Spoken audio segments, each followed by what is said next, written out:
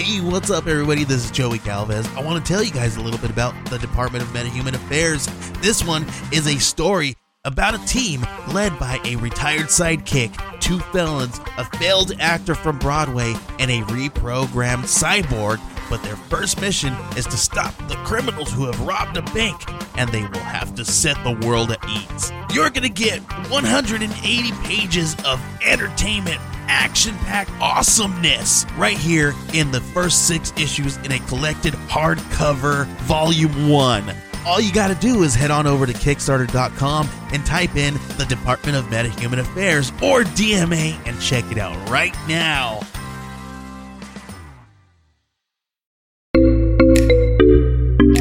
Age of Radio. Stinky, smelly puppy, stinky. Stinky, stinky, smelly puppy. Oh, he's so stinky. Stinky. Stinky. Smelly. Stinky puppy. Stinky, smelly puppy. That's an interesting soundtrack. Oh, hey, Drew, what's up? Welcome to the soundtrack of our lives. Stinky puppy. Stinky, smelly puppy. We have a lot of degrading songs about our pets.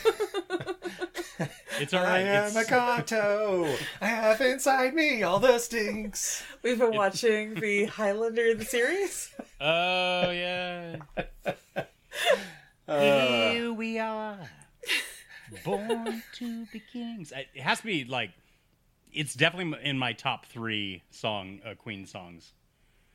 Oh, it's up there. Yeah, definitely. It's in my top 3 probably for movies or TV theme songs. Theme songs, absolutely. Oh yeah, because it's awesome, and it does what theme songs used to do.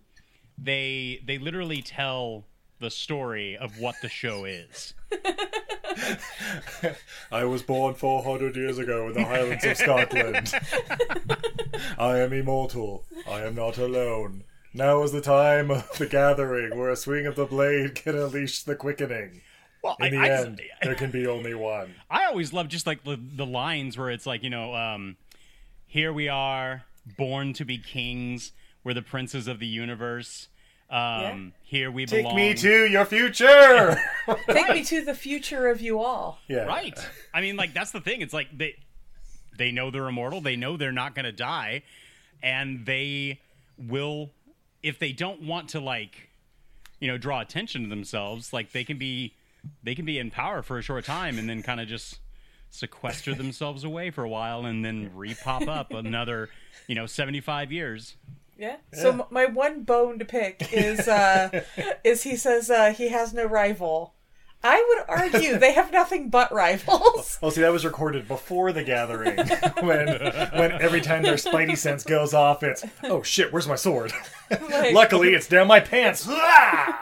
Is the I have line... no rivals, no man can be my equal. Like, I get no man can be equal to an immortal, but definitely immortals have nothing but rivals. Right. Okay, so is the line, I have no rival, or I am your rival? No, I have no rival. I am your rival, but no man can be my equal. Yeah, we'll have to that's Google it. right. I have no rival. No man can be my equal. But because I'm just thinking of like Steve's version of like he's immortal. It's like I am immortal. Okay, I think I'll have another drink. So maybe this is kind of that same thing with like Lord of the Rings, where the Witch King says, "Fool, no man can kill me," and you're like, "That's right, bitch, because a hobbit's gonna do it." Exactly. Yeah. So I or get one of those female men. Yeah. So I totally get like no man can be my equal, but the like I have no rival. That's the part I have the bone to pick. maybe it's like the cockiness of the immortal, where they say where it's kind of like because really they have no challenger, they have no rivals until another immortal actually comes to challenge them, and then at that point, most of the immortals are like, all right, bitch, let's do this. Yeah, so that's my only bone to pick with that whole thing, is that they have plenty of rivals. I have no rivals, except for maybe once a week. Like, they have no rivals until one shows up. Or if you're kind of like, if you're like Mythos, and you're like, I don't want to fight. I just want to live, read my books, and stay in my chateau. We're not to Mythos yet, but Okay. we're still super early. We just finished season 1. Yeah, just started season 2 the Watcher guys come in. Or whatever, We just lost Darius. Okay. Darius! We've got the Watchers. We just got the second intro that he is immortal. By the way, I imagine Queen like updating the song for like Highlander 2, and it's like, and we're probably aliens or something like that. I don't know.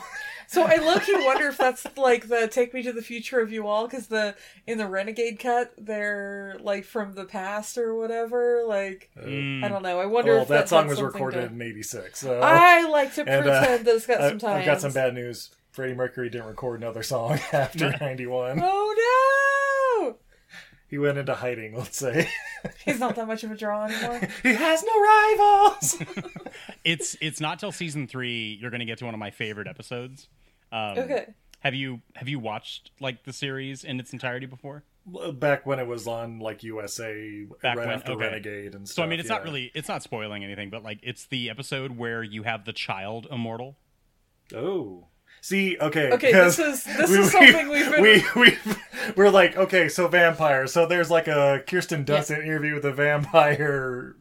Highlander, yeah, right? because they're the age they are like when they they're first kids. died. So there's Right, got to be a exactly. bunch of like old people. Yeah, there's like an 88-year-old guy like, oh, fuck. Well, I gotta be in this body for eternity? Just take my head. and that's kind of the thing where like they don't really. I mean, they could always have like the spidey sense tingling around them, and most immortals are probably looking for young, virile, like in shape people who have kind of kept on guard for centuries. They're not looking for like the 85 geriatric. Oh shit! I'm just picturing like Burgess Meredith guesting on the episode. Adrian Right. Paul walks up. He's like, "Excuse me, sir. Do you know of anyone here that's of incredible athleticism?" Blah, blah. Yeah, but that cocksucker over there turns around. Burgess Meredith takes his head. Roll credits. There can only be one. It can only be one, and he throws a fistful of bacon in his Well, mouth. and then I wonder like how many like fetal immortals are like rolling in graves because their moms died before they were born. Oh, you would think of the dead babies, wouldn't Man, you? that's awful. Babies being buried 6 feet under, screaming. Yeah, and then like 2,000 years later, somebody's like plowing, and this little fetus comes up. Oh God, what is wrong with you? Like, don't give me options if you're not like. Don't just give me these vague ass rules. Like, tell me like, oh yeah, it doesn't kick in till they're 6. Yeah. Yeah, once they learn their ABCs or abattoirs or whatever it is. In Yeah. French. So I know that the youngest immortal we come across ever is in this episode, and they're 10. Okay. But of course, the child actor is, I think, like maybe he might be 12. But Yeah. either way, He's but he's yeah. played by the guy that played Ezekiel in Children of the Corn or whatever. He's really like 46. I'm just really small. Fuck you. oh Jesus. All right. Welcome to the Highlander Minute. Yeah, right. Oh no, is that what we're gonna have to do for our Patreon exclusives? Little like 3-minute episodes. Like, what happened this one? Okay, so Joan Jett showed up, and that was distracting. It's all right, Steve. We're not going to get to the cat mysteries. We probably won't get to Highlander either. Yeah, exactly. I'd like to get to the cat mysteries eventually, but we are just all such busy people. I know. Well, and then like your slow time of the year is my busiest time of the year, and vice versa. C'est la vie. Say love. It's like they say, there can only be one. By the way, how are you doing, Mr. Drew? I'm all right. I unfortunately had to return Sam this morning. Oh, it's just not working out. Frodo, the defining moment was kind of the other night where I tried to do the food association, with Sam, where it's like, hey, if you're eating food you like and you can see the kitty, food good, kitten good. And Sam kind of like appeared up to the glass while Frodo was eating a treat, and Frodo like kind of jumped back, hissed, and he immediately like batted at the glass. And I was like, if I leave them alone, he's going to kill him. And I think that's just the thing where Frodo is he's too used to being king of the castle for the last 4 years. And yeah, that's just kind of it now. And I've kind of come to the realization where I can get a new pet in 10 to 14 years. When Frodo finally passes. Unless he is immortal! He has inside him all I was the gonna stings. say, Drew, I feel like you have luck like I do, and he's gonna live to be Mr. Pickles' age. By the way, Mr. Pickles is 22 this year. You know, if we get Frodo and Pickles in the same room, their little sense is gonna go off, and they're just gonna be looking around like, Frodo's just, he secretly has the One Ring, and so he's just going to be young for the next 100 years. I am Pickles of the Clan Pickles! Oh, Pickles McCloud. Oh, no. Pickles Cage McCloud. Oh! I am Pickles McCloud of the Clan McCloud. Of the Cat McCloud. Well, Drew, my apology. Like, I'm sorry. No, and it's you know okay. what? Like, this is gonna sound dumb, but I'm really proud of you. That's a really hard decision to make. It was. I was more emotional about it than I really thought because it had finally happened. Like, I know it's a kitten, so I think it kind of just goes along with being kitten. But I had finally found the cuddle bug that I was desperately wanting. Aww. And like I kind of had bonded with him just early on, and like even just going into the office where I had like sequestered him from the bathroom to the office, I was sitting down and I was playing some World of Warcraft with Jack, and it was almost perfect. Like Sam was like sitting on my lap at one point and watching the TV screen while I was playing, and I'm like, "Are you watching me play video games? Are you interested in me playing video games? This is perfect." And it's funny because then I'll come out, and of course Frodo will not like me, but one day, like I hadn't even seen Sam yet, and I just like was watching Frodo, and he was dead-eyeing the glass door, and I just looked at him, and I was like, Frodo, and he looked at me, and I was like, "You ruin everything." But he trilled at you. Trills are kind of cat for like, I love you and I trust you and I'm willing to make up a secret language with you. I think he just recognized his name. No, but the little those kind of meows, those are just for like familiars. That's just for family. Well, I'm the only one I'm the most constant person that he sees. He's usually really trepidatious about people coming over, but within about 10 minutes, if you're just sitting down and talking, he'll come out and he'll present his butt to you for scratches, and then he's fine. Well, if we ever come to visit, do not be offended if he curls up in Steve's lap, because Steve does not want animals' love, and animals know this, and therefore every animal must be in his lap. That's what cats do. Cats cats and sometimes dogs, but I've seen it more with cats. Cats will find the people that want nothing to do with them, and they're just like, well, tough shit. Pretty much. Meanwhile, I'm over here like full Elmira, like, love me! It's the same meme from Hereditary. It's just like, I am your mother! Exactly. Oh, I scared the shit out of Steve one night. We were coming home from a date and we went to his apartment when he was still living in the Presidio in San Francisco. And in the Presidio in San Francisco, they had raccoons that were literally 45 pounds. They were the size of a pit bull. I'm not even exaggerating. That's a chunky boy. They're well fed. Yeah, they're huge. God. They're bears. And they were between the cars and the door to the apartment. And I was like, excuse me, Steve, I'm going to scare off the raccoons. He's like, what are you going to do? I ran at them and I was like, kitties! And you've never seen animals move faster. Oh my God. It's like they escaped into the shadows to get away from it. Like, no, portal! Meanwhile, we found out later that night, one straight up knocked on his neighbor Jay's door. Jay opened the door, and the raccoon tried to push past Jay to go pick a fight with Jay's dog. Yeah. No. But so they also learned how to knock on doors like a person, because they figured out that people will open doors. Like, oh, that must be my Grubhub delivery or whatever. Ah, it's for raccoons. So, like, it was very much like, check the people. If you don't see somebody, go in the kitchen and check out the kitchen window, because it might just be a raccoon.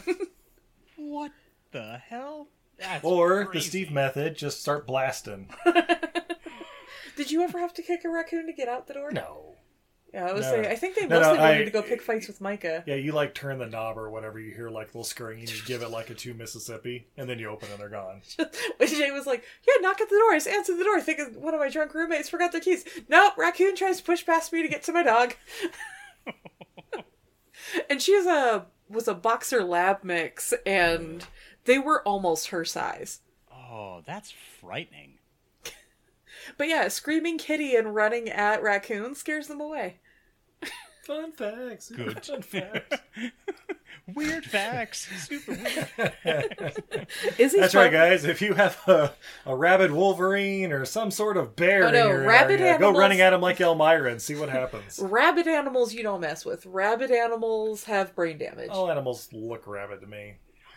We need to go over the mangy little creatures. Mange is not rabies, babe. We need to talk about animal They're all diseases. diseased. Even the deer out there. I know.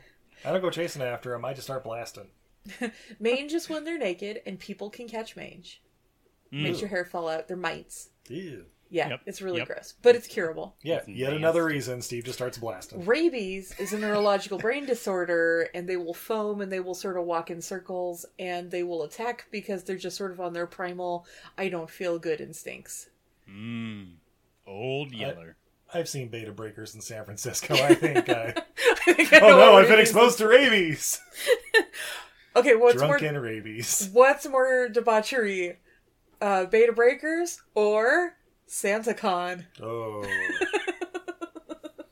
I mean, there was only the one time we found the Santa Claus outfit just lying in the middle of a grass after we saw the field. Serial killer Santa. Yeah, that was. All right, so you off-putting. guys want Christmas to be ruined forever? Visit San Francisco the day after SantaCon, the Santa dress up as Santa bar crawl. People dump their costumes. Homeless people with lots of mental illness and low washing skills find the costumes and wear them all morning. Oh, no. And then pass out in the gutters next to the people who were drinking too much. So many drunken Santas. That's right, San Francisco, the jewel of the Pacific West. No, nobody has ever said that. Seattle, The city baby. by the bay. It's the bridge If you're going to San Francisco, be sure to pack your mace. I carried bear mace the whole time I lived in San Francisco. You'll never get away with this. Baz. Also, everybody out there who even knows me a little bit, guys, I never once maced myself. Not once in a decade. Have you maced your food, though? No! You I'm paused. all out of I Cholula. never maced myself. I never maced my bag. I never maced anyone unintentionally. Your pause, Izzy, was all like, I never maced myself. Until. That didn't count. No. Nope, for realsies, this girl never maced herself, and actually never maced anyone directly. I maced in front of a guy who was coming at me. You just put up a mace cloud, like, crush like- it, fucker. So it was like, because the bear mace is more of like a gel and it has flexometal in it. Yeah, that's I true, maced because like the ground. It's made for shooting like 20 feet like away from you. Yeah, Just to show that it's loaded, like, cross the pretty line, much. fucker. Pretty much. And then he coughed and ran off. Because that's what... Here's the thing. When you spray mace, you're macing everyone. It's That's not really like true. it's like... If you watch police officers and like, you know, the internet videos, when they spray pepper spray, if they are like, you know, trying to restrain a person and they spray them, like you're spraying yourself as well. Yeah. Oh, yeah. There's no getting away from that. It's in the air and it's weaponized. There's also why they, like, aim, then like look away with the hand Right. up blocking the back of their head or whatever, just in Right. case, and then just kind of like start stepping away. Firing blindly. Yeah. No, and then like, oh wait, I was supposed to do that with mace, not with my 9mm. Or, I don't know. Cops, right? All right, we ready? Let's do this. We're 20 minutes later. Yeah, 30 minutes in. Yeah. Everything I heard from these movies. Help make your life a little bit Where that It's time to get dancing. friend Steve.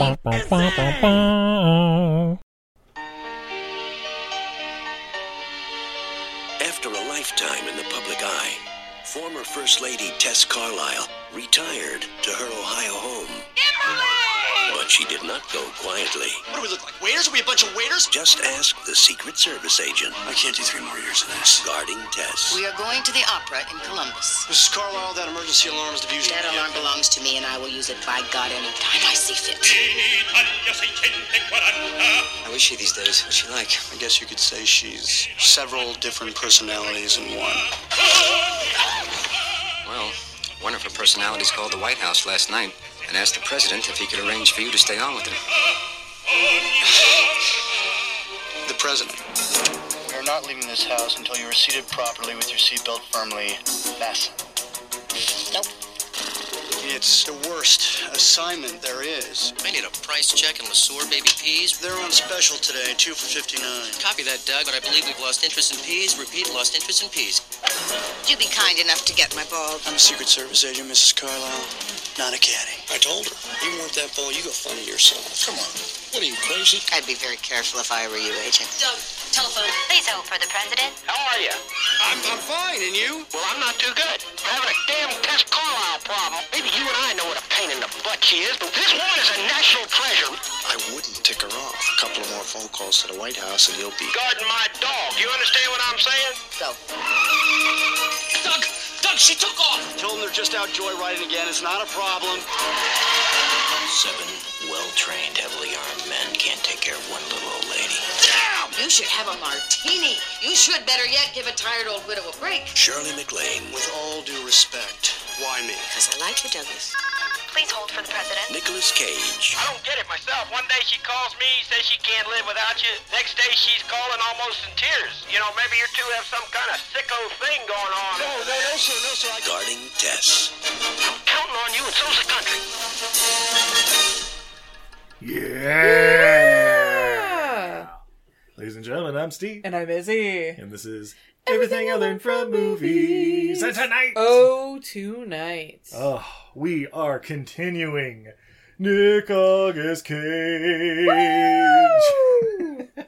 with 1994's Guarding Tess. Oh, yeah. Oh, but babe, we're not alone for this one. What? I know. In case you didn't know from stuff Steve's probably going to leave in the opening, we have Drew from the Real Phil's podcast. Welcome, Drew. That's special podcaster in charge, Drew from the Real Phil's podcast. The SPIC. Wait a minute.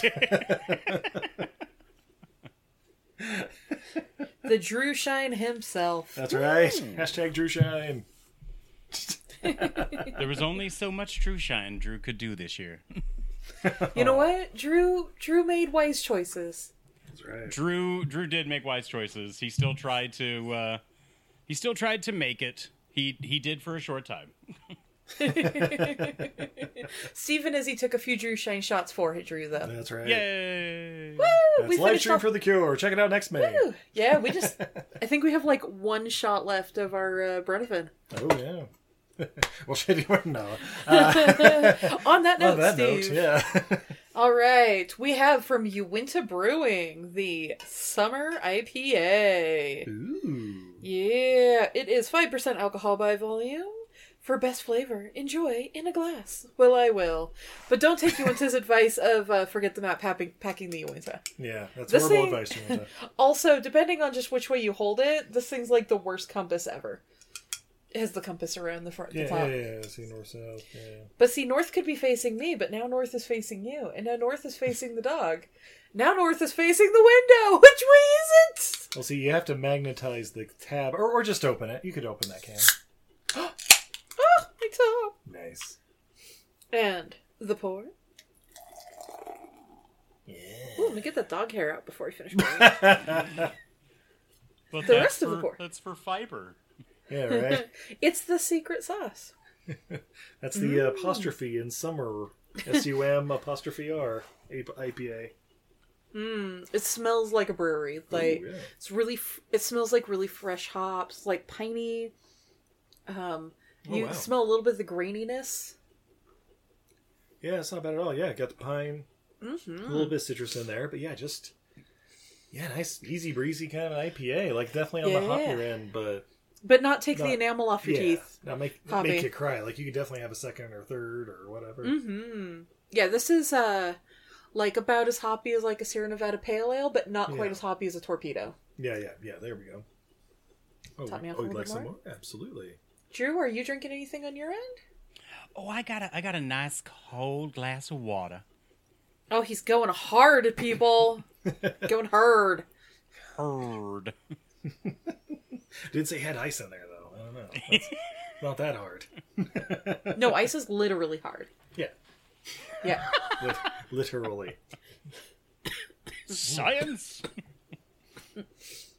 So yeah, 1994's Guarding Tess.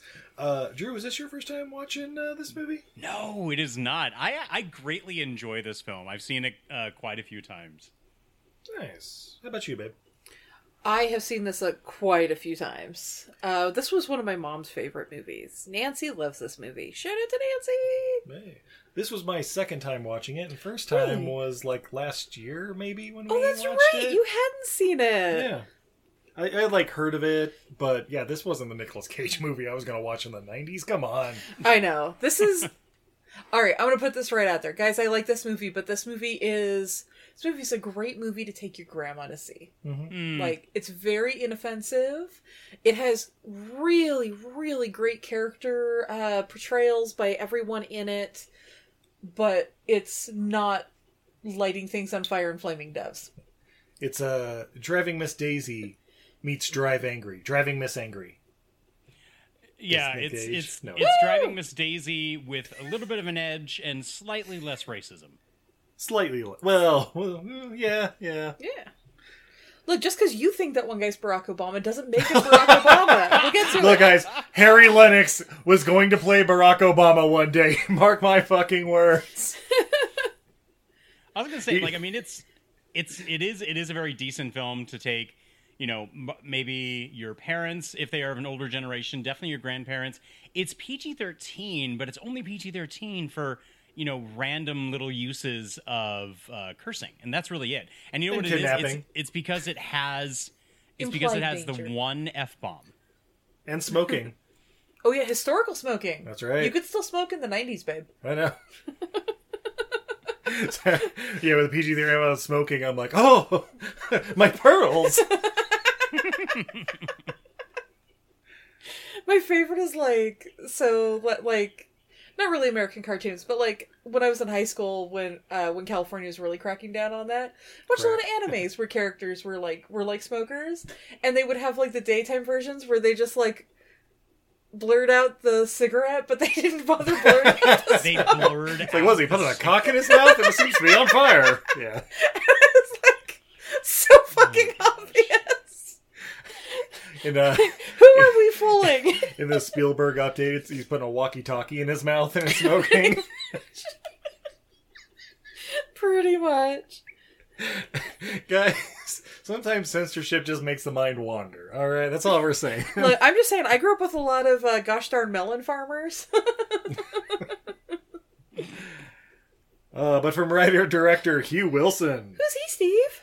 Oh, I'm glad you asked. He's the creator of WKRP in Cincinnati. Speaking of hot themes. I didn't watch it. I'd seen a few episodes when I was a kid. I think it was like just in syndication there in the mid-'80s. I think it stopped in like 82 or something like that. But you've definitely seen his feature debut, Police Academy. Yeah. Oh, shit. Yeah. You've also seen his follow-up to that, Rustler's Rhapsody. Oh, shit! Yeah, Tom Berenger in a Western parody. Drew, have you seen Rustler's Rhapsody? No, I've heard of it, though. I think you'd Highly like it. recommend. Yeah, check it out. And then Burglar, starring Whoopi Goldberg. Mm-hmm. I haven't seen that. I've recently watched that. Oh, was it good? It was okay. I do enjoy the fact that there's little instances where Whoopi is trying to get out of almost being caught in certain circumstances, and those are actually humorous situations. Nice. Steve, I got it. Janu Whoopi. No! Janu Whoopi. But babe, we've already done Theodore Rex. She was only in like 2 other movies, right? Looks over IMDb. Fuck! Actually, Whoopi? yeah, we've done a few Whoopi movies. She was in Monkey Bone. Yeah, have we done her basketball one? Eddie, no, not yet. Okay, we just talked about it. We've talked about doing it for a while. Because we're going to do Sports Month. That's right. Oh, that's right. We're going to do Sports Timber. Yeah. Spoiler alerts for next year. Yeah, but after Burglar, Mr. Wilson did this. First Wives Club. All right. Okay, that makes sense. Dudley Do-Right. Oh, Brendan shit. Fraser. I kind of love that. That movie is awful. That movie is 100% terrible, and I kind of love it. How dare you. Blast from the Past. Yeah, Blast from the Past and Mickey. Whatever that is. So I would say that it's also impressive not only for the directorials of these films, but also he was also the writer for the screenplays for a lot of these. So like Blast from the Past, Dudley Do-Right, Guarding Tess, Police Academy, which also I would have expected Guarding Tess to be slightly funnier than what it was, especially with the comedy, though I wouldn't expect the crudeness to kind of, I don't know, like bleed in a little bit. I definitely feel like this movie was for like a target market, and it was my grandmother. Well, say the follow-up to this was First Wives Club. So yeah. Well, I mean, it's put out as a okay, so it's a dramedy. It is. Yeah, absolutely. But absolutely. Yeah. When I hear dramedy, I know there's going to be dramatic aspects, but I also expect that maybe there's going to be more laughter to kind of compensate for whatever the dramatics are going to be. Yeah. Well, and okay, so there's another writer, PJ Torikve. Here are the credits. 29 episodes of WKRP, Real Genius, Back to School, Armed and Dangerous, Caddyshack 2, This, and Hostage for a Day, which for those who don't remember is a suburban family... or a suburbanite fixes kidnapping in order to rid himself of his abusive wife, but when real kidnappers show up to collect the ransom, the police get involved with a thorough investigation starring John Candy, George Wendt, and John Vernon. Oh, that my. sounds hilarious. Right? Oh, my. So, yeah, also sounds hilarious, and, a little bit of kidnapping and stuff in there. So, yeah. But, of course, the reason we're all here, starring Sir Nicolas Cage as... Doug Chestnut. But he kept saying Doug Chestnut. All right. Everyone else was calling him. He kept saying Chestnut. Okay, right. if you say so. All right. Maybe it's the fact that I watch it with subtitles and I kept reading Chestnut, and so I didn't hear Chestnut. Yeah, I was hearing like Chesney or something, so I had to look it up. But Kenny Chesney? Exactly. His brother Doug. His Canadian brother Doug. Oh! And Shirley MacLaine as Tess Carlisle. Austin Pendleton as Earl Fowler. James Reborn. Edward Albert. David Graff, good old Tackleberry. He's in there. Harry Lennox as Barack Obama. And... no. He's one of those. And Noble Willingham as the sheriff. Oh, you can't forget Richard Griffiths, Uncle Vernon. Oh, yeah. Yeah, Richard and Griffiths, too. Susan Blomert, who I recognize her in a lot of things, but I very much recognize her from The Blacklist. With James Spader? Yeah. Oh. She Never seen plays... it. Oh, okay. She plays, essentially... She's a cleaner for... Not David Spader. For James Spader? For James Spader's character in The Blacklist. Oh. Is she the secretary in this movie? Yes, she is the okay. secretary. Yeah, 'cause I was trying to think of female characters, and I'm like, that's the one. Yeah, there's like two female characters. You have the secretary, and then you have the woman who's downstairs and who was like answering a phone one time. Yeah. Okay. Yeah. The female agent that showed up for 2 scenes or whatever. Yeah. Right. But Drew, how'd you watch this one? So I swore I had it on like an old DVD, but I was mistaken, so I rented it. If I had noticed it when we had agreed to do the recording, I probably would have ordered myself the DVD if I had looked. Yeah, see, it was like $4 on Amazon for us too. Yeah, exactly. It's another one. I was like, maybe I've got it like in one of those like the Nicolas Cage 6-packs where it's like Face Off and Trapped in Paradise and World Trade Center. Right. I thought this would have been like on like Tubi at least. Oh yeah. But alas, it was not. Yeah. But yeah, we press play on Amazon, I guess, or YouTube or whatever. And oh, Steve, we messed up. It's on YouTube. Oh, is it free on YouTube? Because I thought it was like $4 or something. But well, give me 1 second, and I'll see if this is actually a good. Yep, it's a good copy. All right. Well, so it's on YouTube, guys. You're welcome. Hey, you know Drew what? for the win. But it's also, you know what? I also think that it is worth, the $3.99 for a rental. Honestly. Yeah. Spoiler. I'd say that too. Why Oh not? yeah. Your mom will love it. Your mom will love it. My mom will love it. Our moms love it. Even our dog loved it. Any mother over the age of like 55, 60 will love a movie with Shirley MacLaine. Absolutely. American treasure. Yeah. So yeah, we start the movie. Nicolas Cage pulls up in his car. He's got some breakfast or something. And he's dropping it off at a door and basically saying, well, here's your breakfast and I'm leaving. I thought I'd say goodbye before I left. Bye, everybody. Bye, the 2 chefs and butler downstairs. Fuck all y'all. Like... I quite, fucking love the literal. fat chef. I love him so much. Okay, so Richard Griffith is actually not a chef. He is the home nurse, or okay. He's the in-house physician. All right. The only chef is the little Asian man. Okay, because when we were first introduced to him, he's in the kitchen, he's wearing all white, and he starts speaking French for a little bit, and so I'm like, okay, yeah, he's always with the little Asian man. Yeah, right. Yeah. But so I had to kind of like remind myself a little bit and look at him, and if you notice, like the chef is kind of like in a chef's outfit. He almost looks like an orderly that could be found. Yeah, he almost looks like a nurse. Yeah, exactly. And then you kind of piece it together. In a couple of scenes ahead, when he gets into the car, he's carrying a tiny little doctor's bag. Okay. Thought he was bringing his knives to work. No, I don't know. So yeah, we see Nicolas Cage. He's got just having a nice little breakfast, a little Bloody Mary and stuff, and he's happy. He's leaving. He's getting on a plane. He's getting the hell out of Dodge. Yeah, and you can see how happy he is to leave. Yep. Roll credits, guys. What do we think of guarding Tess? Yeah, but he gets back to DC. He's goes to the Department of the Secret Service or whatever, and he's basically like, yeah, had an interesting 3 years there in Somerville, Ohio, on that assignment, and just looking for a more active assignment. Getting in there and protecting things. Blah blah blah. Oh, what'd you think about Mrs. Carlisle? She can be difficult, but we had an understanding after a while, and worked out pretty good, I think. Yeah, that kind of thing.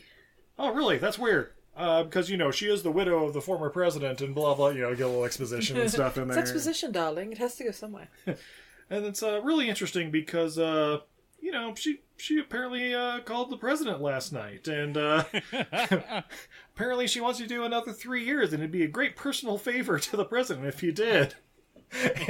He's just like, no, I can't go back there.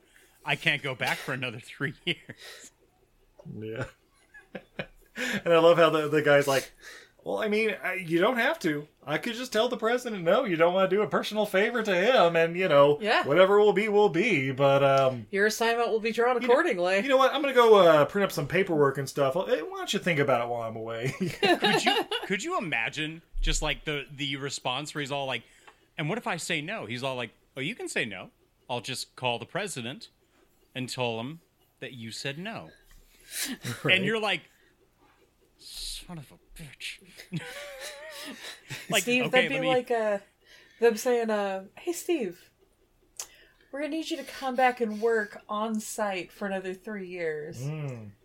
It'd be a personal favor to the family who owns the hotel chain. Family. Like it's not a conglomerate of real estate moguls, but yeah. Yeah, I don't know about that. It's a miss. It's herself. Sorry, what? Which company do we work for to Paris? Are we saying it on the podcast, or have we been editing around it for a decade? I've been editing around for it. Just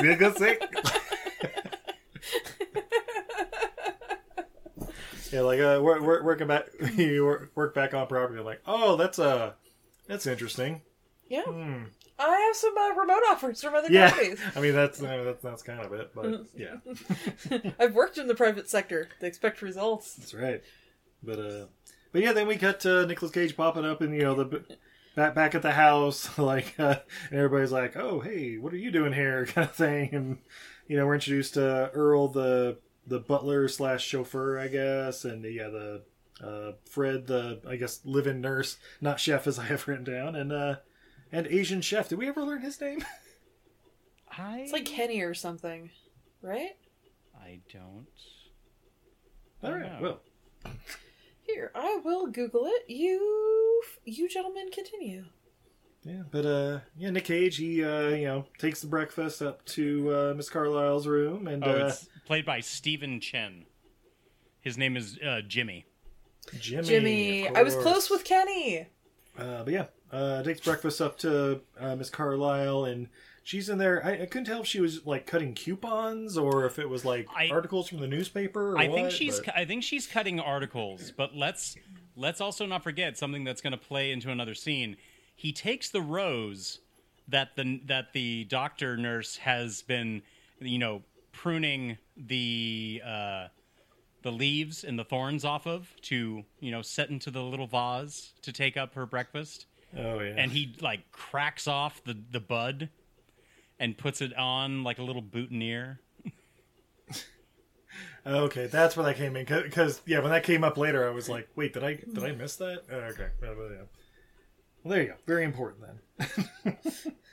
And yeah, she's totally just like ignoring him, and then he eventually just like pushes some magazines onto the ground and like sets the food on her bed, like, "And have a great morning, Miss Carlisle." And then of course she's like, "Excuse me, Doug, you seem to have dropped some things on the ground. If you wouldn't mind picking those up real quick." Oh, I love the attitude that she has, because he's trying to leave. He brought her breakfast, and she's just like, "Douglas, you seem to have dropped some of my things on the ground. Pick them up, will you?" Yeah, and they get a little spat where it's like, "I want to be back at DC's. Why do you want me back here? You're just torturing me. I'm SAIC. I don't know what that is." "You don't know what that means." "No, don't you tell me what I know." "Special agent in charge." Steve and I will just reenact the whole film. That's right. Oh, and then okay. It was like secret... special secret agent in charge or something yeah. like that. Yeah. It's like super special secret agent in charge. Oh yeah, special agent in charge. And she's like, That's great. You're so special." Yeah. Special. But then she's like, "All right, I have some news. I have a brain tumor. I have a Scud missile somewhere on the property, and we're going to the opera in Columbus. Which one of these is true?" I'm guessing the opera in Columbus. Yes, very good, very good. Oh, I missed that. Did she actually say one of the options is "I have an inoperable brain tumor"? She says brain tumor, but I don't know if she said inoperable. But yeah, it was definitely like brain, because I wrote them down: brain tumor, Scud missile, and the opera in Columbus. Oh, that's okay. Yeah, she says I have some very exciting news for you. I have an inoperable brain tumor. I have bought you and your men a Scud missile launcher, and we're going to the opera in Columbus. Which one of these do you think is true? Yeah, and they get in a little discussion like, oh, the opera, it's boring, blah blah blah. I don't remember exactly how it comes up, but she's like, you're just uncultured. You probably prefer Mr. Ed to the opera. Drew, question for you. Do you prefer the opera or Mr. Ed? Well, I think it would depend on the opera, but I think I'm going to enjoy Mr. Ed more. Interesting. Is he? Yeah, I think I would enjoy. I'm with Drew. I would like the act of going to the opera, but really I would enjoy Mr. Ed. Uncultured swine, the both of you. Steve, you're watching Mr. Ed. What? Is that what we're watching after Murder, She Wrote? I only watch fine television. I am immortal! Now, if Mr. Ed were swinging a sword and decapitating other horses, I'm in. Could you imagine the immortal Mr. Ed running around? You have so I've made. Well, we've been watching this. I've made this joke too that, what about like immortal animals? Like, is there just like some families out there in the old country who's like, yeah, my grandpa brought this dog home, and we've had this dog for generations in our family, and we just tell everybody, it just must be its son. Could you imagine like the pairing? You have Duncan MacLeod, the immortal, riding the immortal the immortal steed as well. Right? Except the horses have to like stomp their opponents to death. Netflix, what we're saying is we have ideas. Yeah. Also, I have a question. And we're not part of the Writers Guild. Oh no, I guess my question was answered in season 1. I was going to say, what if they just got shot in the head? But no, he did get shot in the head in the court episode. Nope, apparently it's the full neck. You must decapitate them, because if we know anything from the original film, The Kurgan, you can have a partially cut off neck and you still live. Yeah, it's called the Pez dispenser. You can have that and you'll still be just fine. Also, why are you not walking around with like a giant steel collar all the time? Right. Just throwing that out there. Make it the fashion. More questions. So, like, if you cut off an immortal's arm, do you have to have the original arm and stick it back on, or will they just grow another one and the other one just rots and decays? I think that comes up in a later season, if I remember right, that there's Does a it? one-armed I can't remember. Highlander or something. Yeah. But did he lose his arm before he died the first time? Because they're not immortal till they die. I don't remember. They're not immortal until they die, and that's how come some of them have scars. So that's why you prefer Mr. Ed to the opera? Yeah. Okay, just making sure. Oh, that's so he goes downstairs after they have their little chat or whatever, and he's hanging out with the other Secret Service guys who, I don't know, just seem to hang out in one room most of the time. But they're watching on the news and they see there's like an uprising in Agua Dulce or whatever the made-up country is or whatever, and the president had to be evacuated, and they're all like, oh man, that should have been us. Oh man, look at those tactics. Oh, that's cool. Living the dream vicariously through them. And then the one lady agent or whatever like has the message like, she wants you back up there. She wants you there for some reason. Like, I was just up there. I was just there. Told her like 10 minutes. I gotta see what's going on in the news here. Blah blah blah. Drew, what happens? Well, they're trying to watch the news. She's still on the phone and says he needs to get up here right now. And he says, "Tell her I'm busy. I'll be there in 15 minutes." She goes to respond and says, "He said he'll be..." Click. And then, Miss Carlisle hangs up the phone, to which then at that point, she sounds the security alarm, the panic button, and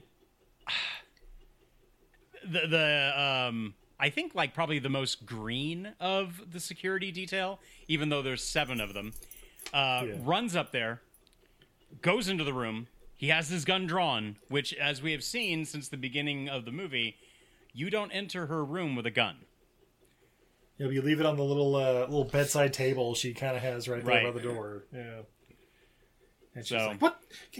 Get that gun out of here! You know the rules!" That kind of thing. And Nick Cage is like, why did you sign that off? The emergency alarm is for emergencies only. It's my alarm. I'll do with it as I damn well please. And I want to play golf. Ma'am, it is 38 degrees outside. I don't think golf would be a good idea. Like my 90s Nick Cage there? Right before he got all action yeah. My frustrated Cage. So then, I'm like, all right. She's like, all right, cool, be ready in 30 minutes. And then we cut to them at the golf course, and I'm like, wow, that is really green for being 38 degrees. Oh, yeah. It looked like Southern California. It was great. I mean, yeah. Yeah, so we get a little bit of her playing golf, and, like, she shanks a ball really bad, and is like, Douglas, would you mind fetching my ball for me? Nope. And yeah, I don't know. I mean, that's when he does stand up to her and he tells her, like, if I'm staying on, I'm doing my job by the book, which means that we are here to protect you. We do not go on chores. We do not get late night snacks. I am not a caddy. We are not gophers. So if you want the ball, you can go get it yourself. You didn't really say that to her, did you? He was like, oh yeah, I did. Yeah. Yeah, like a bar or whatever later, or the diner. I love how she threatens him and says, like, you're out of your depth. Oh, yeah. Yeah, so the diner recount with the guys, and like, there's no way you said that, right? Like, totally blah, blah, blah. And then someone's like, Doug Chestnut, or Chesnick, whatever your name is there someone here by that name? Please hold for the president. What? Hey, Doug, it's President Roger, or whatever the fuck his name, I don't remember, but it's the president here. How you doing? Hey, wildest thing, Miss Carlisle, she called me up and said you've been, like, tearing up her roses or something? It's like, something about a bunch of roses? No, it wasn't a bunch, sir. Well, I mean, how many was there? Just one, sir. I see. And you tore it up, did you? No, sir, I didn't really tear it up. What'd you do? What'd you do to it? Yeah. I removed the bud from her flower. Yes, sir. I see. Well, hey, Doug, buddy, can you just try to just, like, get along over there? I don't know what's going on over there. You got some sort of weird sicko thing going on with her, but she seems to like you. But I don't want to be answering these kind of calls. You know what I mean? It's like, you know what? If you don't fix this right now, next thing you're going to be doing is guarding my dog. Oh, yeah, that's right. Which I'm like, that sounds like the best. I mean, it gets you back to D.C., right? Or at least like Camp David, or... Wasn't there someone, like, in charge of, like, Obama's dogs? Yeah. And definitely George Bush's, because it saved his frickin' life. Yeah. You have to have a couple of people, because they have to go home eventually. Yeah, one of them has to hold all those dogs' medals. Yeah. Right? And I mean, it kind of made it easy. Trump didn't have any pets. So... Anyway, sorry.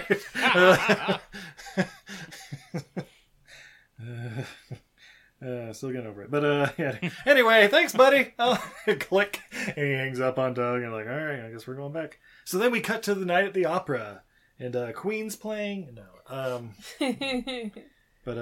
Yeah, there's just a lot of, like, getting ready and, like, I've written down as like petty obstinance, just kind of between the two, where she's like purposely breaking the rules, and he's like, "You must be on this side of the car, so we both have visual confirmation. Please, ma'am, you must enter in this door. It's procedure, that kind of thing. All that going on." You're skipping over like one of the funniest scenes in the whole movie, and that's Richard Griffiths doing his like back and forth floaty dance. Oh yes, that's right. Because he's the cultured one out of all of the staff. And that's proven on the drive there, but we'll get there in a second. Yeah, he's standing around getting ready, and you got the little boombox in hand. It's funny because it's kind of a callback to like the 90s, where you have these funny little vignette scenes of like passing between an archway, and it's like you're just watching little scenes go by, and I thought he was hilarious that way. Also, I was very impressed at like how flighty he was, going back and forth. But I also love when, he does bring her the dry cleaning. He's all like, I got your dry cleaning and a Whopper, and you're all like, she is of the people. Yes, dry cleaning and a Whopper. Also, like, throwback to that bag. right? I don't know. That's one of my favorite things is like seeing the pop culture things that have changed, like the soda cans and I don't know. Yeah. Little Big Mac boxes and stuff that Yeah, come in. exactly.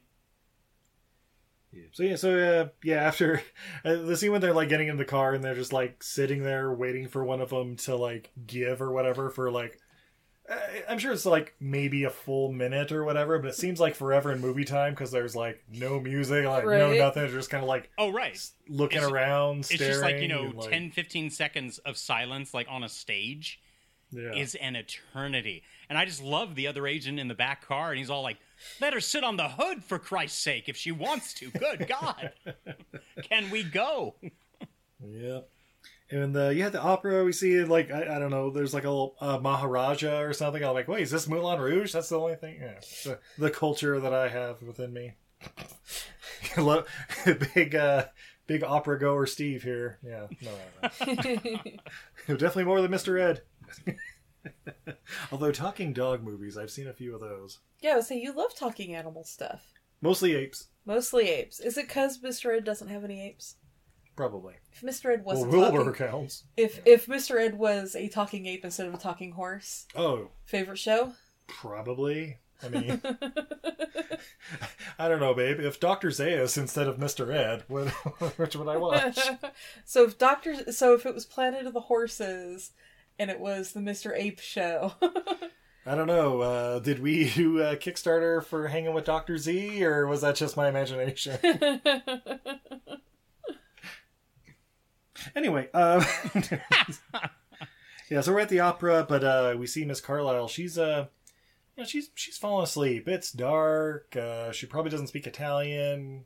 She may get the gist of it, but like us watching a Japanese Bond movie without the subtitles, we kind of fill in our own story from time to time. Check out the Grind Bin podcast to hear about that one. Black Tie Killers. But yeah, she's starting to doze off, and Doug, he's like, maybe if I just kind of, like trying to like rub her shoulder, like wake her up, but of course that doesn't work. So then he like jostles her chair. So so let's understand all these tiny little things that he does throughout the film. She is inconvenienced by some, if not a lot. But every little action he's doing, it is because it's his job. But other stuff it's all about care for her. And he's trying to gently wake her up or even move her out of the line of sight because people across the way are noticing. Yeah, and they're pulling up their little opera glasses to look over in her direction, and she's in a box. She's in a box seat. Okay, so she's someone important, and this is an opera. You're going to have from like Joe Schmo who has money to like the governor, and I think he's trying to help, but she's old and she gets jostled and draws attention to herself. Does a little like thinking she's falling or something, and of course everyone's like oh, sorry. And then, of course, after the opera, she's like, I've never been so embarrassed, Douglas. How could you? This is just whatever. He's like, I was just trying to help. I'm never coming back to Columbus. That's right. Somewhere Brant's like, yeah, me neither. No. Let's never return to an entire city. It's easier than you think sometimes now. But yeah, they walk through the door and the crowd's all there and they're applauding like, oh, Mrs. Carlisle, Miss Carlisle. Oh. And she's like, you know what? I will scratch what I told you earlier. Take me to the hotel. We'll be spending the night here. Which low-key is what he's always wanted, right? Oh, yeah. Like, well, it's the plan. Yeah. Yeah, to stay in town? I don't know. Yeah. And then, he's like, I guess they're at like the bar at the hotel or something. Some Secret Service agent's like, why are you so strict with her? Just don't piss her off. This is like gonna look bad on all of us. We just, we're just making sure she's safe, It's not like, I don't know, assassins are constantly after her or something like that, but yeah. Yeah, the next morning they're driving home and I said, fuck you, $1.24 gas. Hey. and then we get a nice little thing about written down first lady fights. Like, who would win, Nancy Reagan or Mrs. Carlisle? Yeah. In their prime, Mrs. Carlisle would knock out Nancy in the 6th or 7th round. Oh, you guys remember when boxing used to go 6 or 7 rounds? Well, now it goes 12. Does it?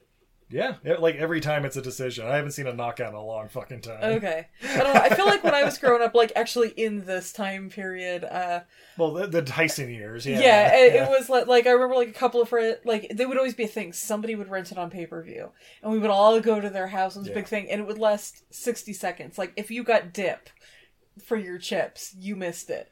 It's almost like they're planned to go a full hour or so nowadays. It's weird. I mean, it's like the Super Bowl being pre-planned. Huh. And if the teams don't agree, then they just turn the lights out. All I'm saying is this episode is brought to you by... Anyway. I just miss Celebrity Deathmatch. Yes! Well, let's see. First lady fights. Michelle or... it's not Ivanka. Melania. Oh. Melania? Oh, jeez. Obviously Michelle. The Russian sleeper cell or Michelle Obama? Oh, Michelle. Look, Michelle Scrappy. Oh, she is. Also, she's got those guns. But has she been raised to be a Russian sleeper cell? No, she was raised in these streets. See, it's good. I think I like another good one, but I only know so many first ladies. Do we even know Joe Biden's wife's name? Jill, right? Yeah. Oh my God, there's no Jill Biden or Lady Bird Johnson. Like today. Lady Bird. Now, are we saying Lady Bird or Lady Bird King of the Hill? Because I'm betting on that. I'm betting on that dog. Yeah, Lady Bird Johnson or Lady Bird Hill.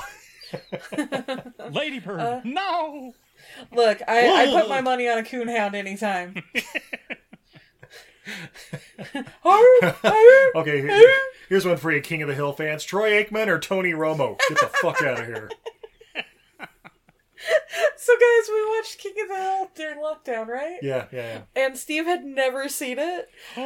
Steve, no, I had seen like 2 or 3 episodes. Yeah. Not a whole lot. No. It's such an underrated show. He's now seen all of them. Look, and I had seen it enough that my secret identity was Rusty Shackelford for a while, but I must have just seen that one episode or something. Pocket sand. You mean every episode? Yeah. But I gotta say, I think you were most surprised by how many football jokes kept coming up.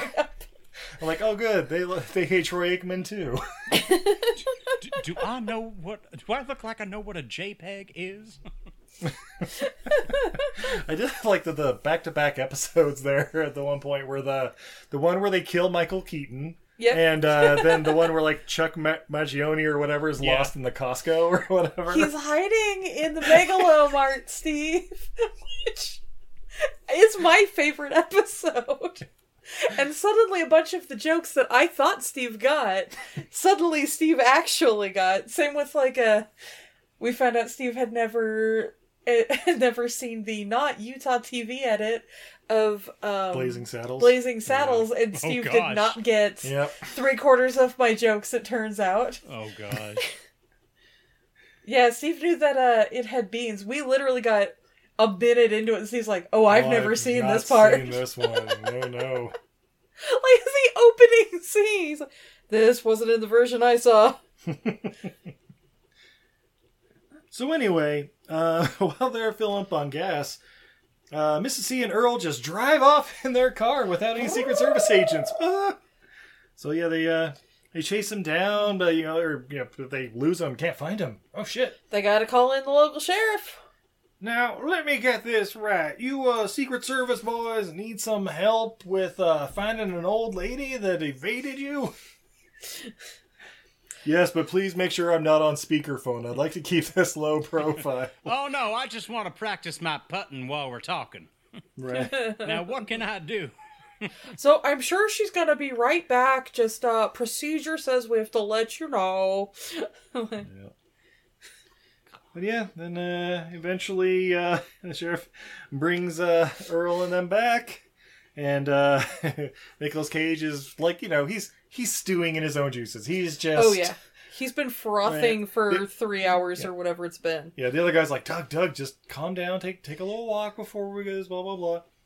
Immediately talks to Earl and just starts roughing him up, and he's basically like, "What the fuck you doing? Like, look, she pays my salary, man. I'm just here for the job. You guys don't pay me. You guys come and go, but I have to stay here and live here, okay?" That is weird. Like, so he lives there. He lives there.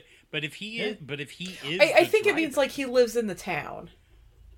Oh, like I don't know maybe. if he lives on property, but he lives like in the town. He does mention the wife and family. And stuff he's not going back to DC. These guys are going back to wherever they came from when their stint is up. I didn't really catch that. I was all like, he lives there? I mean, I guess if he is the sole driver, but then my thought is like, if she always has a Secret Service agent or 3 on site, like they could drive her. Yeah, I was starting to think like maybe he's just like the simple cousin or whatever she has a job for, but I don't know. But yeah. So then Doug goes to chat with her and basically like, so you should do that, right? Because I had to fire Earl because of this bullshit. And she's like, well, no, that's not happening. No, you don't fire Earl. I tell you who you can fire. Cool. I think it's a very important scene to note, like, he literally tries to stress the urgency, and she also tries to make the urgency a point to him. Where, he's all like, did you enjoy yourself today? Don't take that tone with me, Douglas. Yeah. It's all like, look at this. It's just stupid, okay? Which part? The part where I have to run away like a fugitive to get an hour of privacy? Or the part where I'm spoken to like a child? I mean, it's to the point where it's much like when she's leaving the opera and he says like, oh, all I was trying to do was help. And she said, when will you people get that? I don't want your help. I don't want your laugh. No, wait. See, that's Varsity Blues. Cut that. No. Yeah. It's definitely a point where it's like, look, I'm just trying to do it by procedure. And she's like, well, I'm doing what I want, and you're just gonna have to adapt. And he's like, cool. Well, I quit. Goodbye. And she's like, wait, what? No, you don't. And, he's like walking down the downstairs and stuff, and she comes out and like, Douglas, if I never pull anything like this again, will you stay? And he's already like, look, ma'am, I'm just trying to protect you. And if that's not going to be the case, you get some new guys here, and maybe you can fuck around with them. I don't know. PG-13, but... Oh, that's right. He even said something like, I think you like the idea of having 7 men at your beckoning call. No, there's no female agents around here. And she's like, how dare you? How dare you? And, Well, yeah, because she tells him to, like, loosen up. Like, drive with the top down. Go have a date or something. And he's like, it's regulations. Yep. Like, I'm sorry if I'm trying to do my job efficiently. Yep, and so he walks right the hell out. Roll credits. We then cut to Doug on the shitter. Yeah. And, have we seen Nick Cage on the shitter before? I don't Leave know. Las Vegas, I'm sure that happens a couple times. Or maybe he's just shitting himself in a bathtub. I don't know. I've only seen that movie once, and it was more than enough. I love that. Please hold for Air Force One. Yeah, please hold for Air Force One. Wait, what? And he's like ready to stand up and salute, and then remembers what he's doing. He's on the shitter. Like, he starts to stand up. He's sitting back down. How you doing? Not too good. I'm on my way to London, and I should be working on a speech. Yeah. What is the else going on with you, Mrs. Carlisle? She's a goddamn national treasure. And I'm like, that's the movie. Wait, that's a different movie. Just straighten it out, okay? I don't want to be getting any more of these calls. Okay, bye. Click. Well, I love how like the attitude is slowly shifting between each time he talks to him. He's all like, the first time he's all like, this woman is loved by the American people. She backed my she was the, she backed my nomination, to become president. And then this phone call, it's all like, well, I have to deal with this goddamn Tess Carlisle problem. Now, this woman is a national treasure. You and I know both what a pain in the ass she is. Yeah. But that doesn't count. It's what the voters think. It's what the people want. So just make her happy and, enjoy your shit. I don't know. Bye. I don't want any more of these calls. Yeah. I do love how his line is like, "What if someone broke in and slit her throat? Do you know how much doo-doo I would be in?" Oh yeah, because she's refusing Secret Service protection because he he said, if you don't want me here, then just reserve. Right. Just it's like you can refuse service at any time. He's all like, "She's refusing service. Where the hell did she get that idea?" He's like, I don't know, sir. I don't know, sir, but it technically is true that I don't want to hear about that. Good. Next time you're in town, come to the White House for dinner. Yeah. So then, he zips up and gets out of there and pulls up to the house, and all the Secret Service guys are, like, locked out of the estate, like, outside the gates. And, oh yeah, they're like, I had to put all the shotguns in the station wagon. Yeah. It's weird how many file boxes there were. Yeah. And I'm like, why? Computers weren't a huge thing back then, Drew. Right, but why would they? But still, why would they need that many file boxes for what? So a lot of evidence they were going to burn later that day. Tess Carlisle, she runs a tight ship around there. Yeah, that's why this by the book Doug keeps getting in on her cartel business. And... yeah, but they're trying to cover the fact that she's immortal. She is. She just happened to die, at a fairly ripe age, and she's dealing with it somehow. No, anyway, but the chef and the nurse or whatever, they're like, "Oh, I'm sorry, we've been taken hostage," and she wants like $15 million and a chopper, and yeah. Frederick, I love because it's Richard Griffiths. He's all like, "Doug, this is Frederick. I want you to listen very closely. Jimmy and I are holding Miss Carlisle hostage. Here's what we want. We want $100 in unmarked bills, a helicopter, matching sports coats, and a video cassette of the movie Gigi." Is it wrong that while he was doing this, I was like, this is some shit Drew would do at his work? I'm just sitting there like, all right, now listen up. I have Izzy hostage. I would like nachos, a copy of Paul Blart Mall Cop, and a heated blanket. And $20 in non-sequential bills. $20. What's the $20 for? Never you mind. My reasons are my own. Yeah. So yeah, they said, all right, we're just going to defend the perimeter here. You go around back, blah, blah, blah. Time passes. A couple hours later, the gate opens and the car comes out. So they're following the car. And we see it's Tess. She's going out to the hospital. And, they're like, this wasn't scheduled. We need less in the house. And she's like, nope, out of my way. And we see that she's getting an MRI. And she's got a baseball-sized tumor in her brain. So we realized that early on joking. when it was true. Yeah. Which is kind of, it makes it even more sad when you kind of realize, like, she can say it out loud, but she has to put it in a manner to where it sounds like a joke. You know what the worst part of it is, Drew? They didn't have to go to the opera in Columbus that night.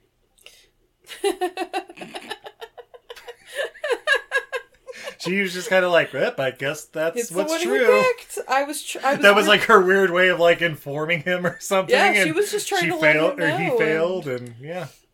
You know what? I don't even think. I mean, like if you look at like what her life is, to where even the driver even said like she never comes down into the kitchen.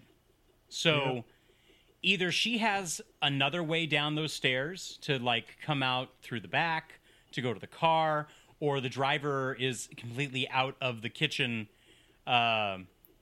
before she ever comes down, which I don't care how long you were there or how long it's been. If someone smokes in that kitchen, you're going to smell that hours later. Oh, yeah. So if it's a rule that you don't smoke in the house, like, obviously he does it because he made a whole point about why she never comes down. But, like, how lonely her life is. Like, I think she was just looking for anything. And also, when later on we see that she's, reminiscing and watching old tapes and reading through old magazine articles about her life, where she said, I want to go golfing. I want to go to the opera. My husband and I used to do this. My husband and I used to go. Because also she was the socialite. She was the educated one. And the husband, as the videotape says, was like the C team lacrosse player. Yeah. The junior varsity basketball player. I think she just wants anything to get out and actually live. Yeah. Well, luckily her son comes to visit the next day. Oh, what a prick. Drew, take it away. So the secretary going through like a questionable amount of mail. And I mean, I understand that she's recently been the ex-president's wife. I mean, I can assume maybe the current president is on like a second term or however time has passed, because the videotape of her being the president, I don't know. There's some color in her hair that wasn't there before. But the secretary is looking through some mail. She finds a letter. She gives it to, Mrs. Carlisle, and it's from her son, who actually shows up, where it's an interesting line where she runs out and she's excited. She's excited to see him. And she says, like, "Oh, tell me all about your life," which is kind of a weird line for a mother to say to her son, especially, like the former president, former first lady to the former first child. And he's not there for a visit. He's there for her to not only write a letter of endorsement, but I think also to like give some money towards this property project that he wants to build, these upscale like retirement homes on a golf course, which I think it said, and I mean, I'm sure it's pretty cheap at the time in like 1992, where like the lowest costing house was like $800 and the most was, did he say like $3,400? Like that would be the cost for a month? Something like that, yeah. Yeah, and so she immediately was like, "No, you're not getting it." And he was pissed because he was banking on that. You can see from the security footage, he was hoping, and like that would be her last thing. And like, how disappointing is that? Like, she's already secluded away. She doesn't get to talk to anybody. She doesn't really get to see anybody aside from her, Secret Service people or even her secretary, who I feel like she doesn't even really talk to her secretary. And the only time that your son comes over, which we later find out they don't really have a relationship, and it's to use her.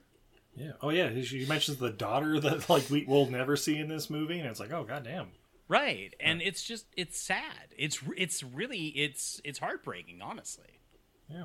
And this is more of, at the point, the dramatics. This is where I think the drama really starts to unfold. You get the lighthearted music is replaced by, kind of like somber violins, and you get a little bit more atmosphere, providing like, here's the sad part. And well, actually, you know what? After the tumor is shown, I think that's really where that's the tonal immediately shift before right? this. Yeah, that's so the tonal like, shift right there. Yeah, totally. And then we obviously are watching the news videos with, as Izzy noted, these supremely cut and edited news videos for exposition. Yeah. Well, they probably made like a compilation tape for her. Yeah. But they added the funeral at the end?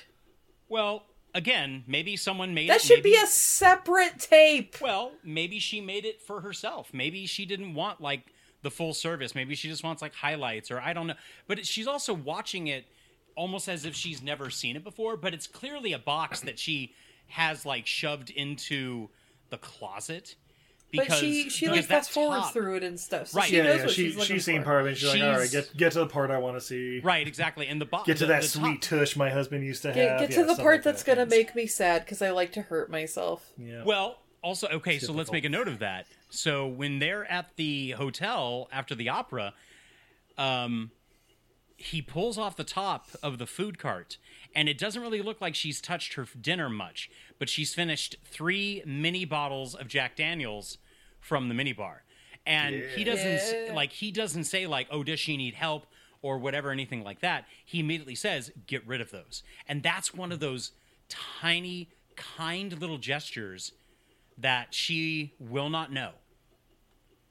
And it also shows he's protecting her image, right? Exactly, because she knows how much that means to her. Exactly. Yeah.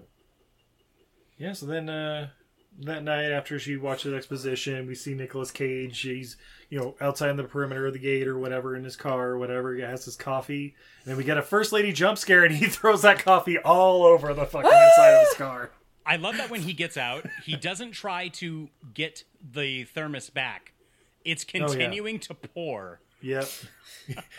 He's like, whatever, it's most of it just came out immediately and it's everywhere. So I'll just make sure I get a new car tomorrow. Right? Well, that's the other thing. Like, he suddenly just got out of the car. Like, I didn't see him turn it off. I didn't see him lock it. Yeah, well, there's other Secret Service guys watching, I assume. I don't know, man. Hopefully, maybe. Yeah. But then, I don't know, they start chatting about wasting taxpayer dollars on all these Secret Service things, and of course he's like, we do this to protect people who've given so much and done so much for the country, blah, blah, blah. Douglas, would you like a cup of coffee? Sure. And so they go get some coffee, and then like, if I were to offer you some Jack Daniels or something like that, right? Would you like to stay and have a beer? But then they go to the kitchen. She's like, I actually don't drink beer. Just give me a Jack Daniels. Yeah. Well, that's what I think is kind of cute. Like the clever of the writing is there at that point where she's all like, well, I came out to offer you a cup of coffee, but now that you've clearly, the coffee's on you.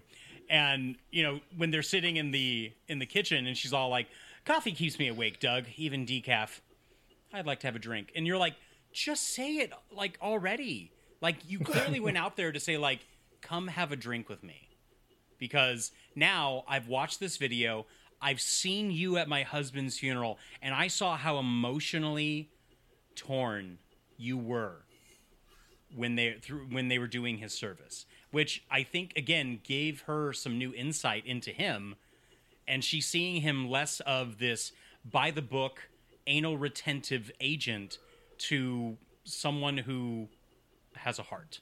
Yeah, has a heart, but is also just dedicated to doing his job and stuff like that as well. And kind of meeting a common ground. Then she mentions something like, she talks about like, yeah, my son and daughter, I don't really talk with them, and my husband cheated on me a bunch, right?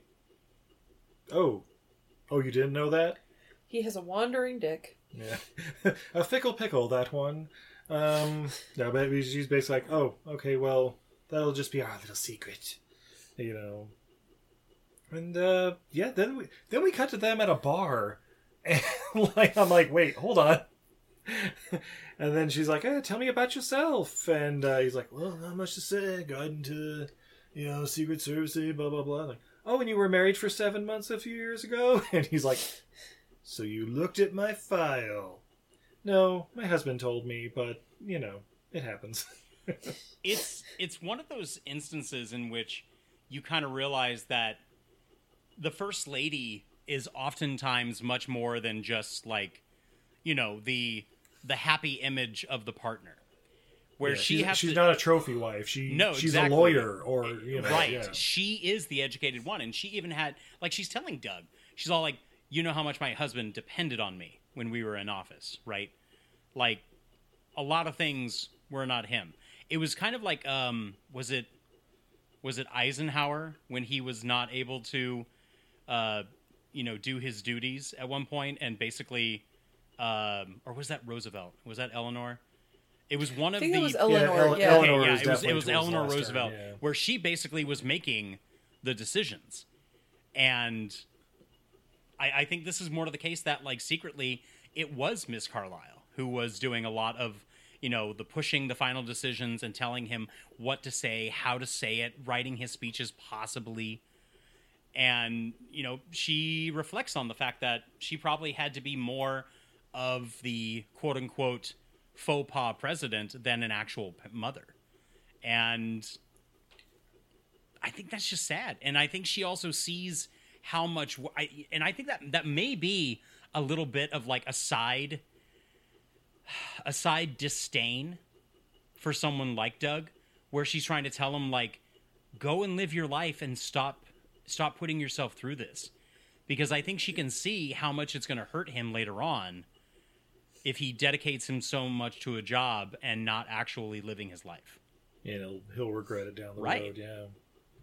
Well, Drew, unfortunately, we don't have time to worry about that because the president's coming to visit. Yeah, so, yeah, she's preparing for that. She goes to the local presidential library there for named after her husband. What was it, like James Greer Carlisle or something like that? They're dedicating a new wing. And, the director of the library has his ideas about doing it. She's like, well, I think this would be much better, ... And he's like, oh, okay, we can do that. Right, excellent. He didn't want to put much work into it. And you could see how he's all like, oh, I thought we set up a tent. And she's all like, no. No, your main reception area and dining room will be great. And, we can clear out the, I don't know. You're gonna have drinks in the opposite hall. You're gonna have my husband's portrait as a backdrop. Yeah. Then we get a nice little prep montage and a nice little scene where they go to the grocery store and the Secret Service guy's like, "Do you need a price check on sweet peas or some shit like that?" I thought that was a cute scene. I thought that was pretty funny. Oh, they're using all their the walkie-talkies. They're and using they're using they're doing everything like top security professionals, like price check on baby peas. Yeah, then later that night, I guess, or I don't know if it's a day or two or past, I don't know what, but secretary brings a message to the to Doug in the Secret Service, and he looks it over, and he's basically like, "All right, well, you better go tell her." And the secretary just like runs away, like, "Nope, like I'm out of here, fuck this."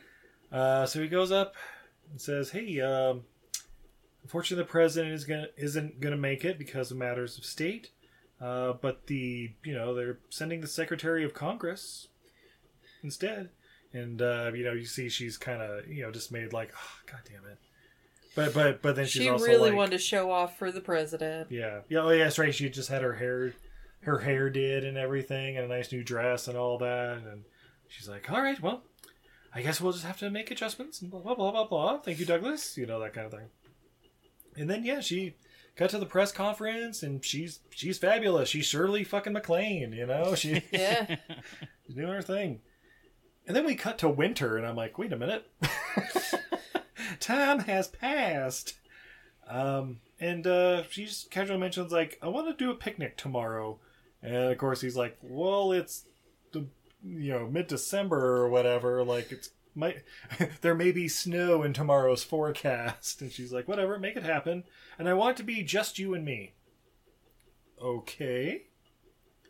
And then we cut to a little tiny, like a 3x3 table with a tablecloth, a little picnic, and it looks like it's in a swamp. It's basically like lakeside, and there's just like a little inlet kind of behind her and stuff.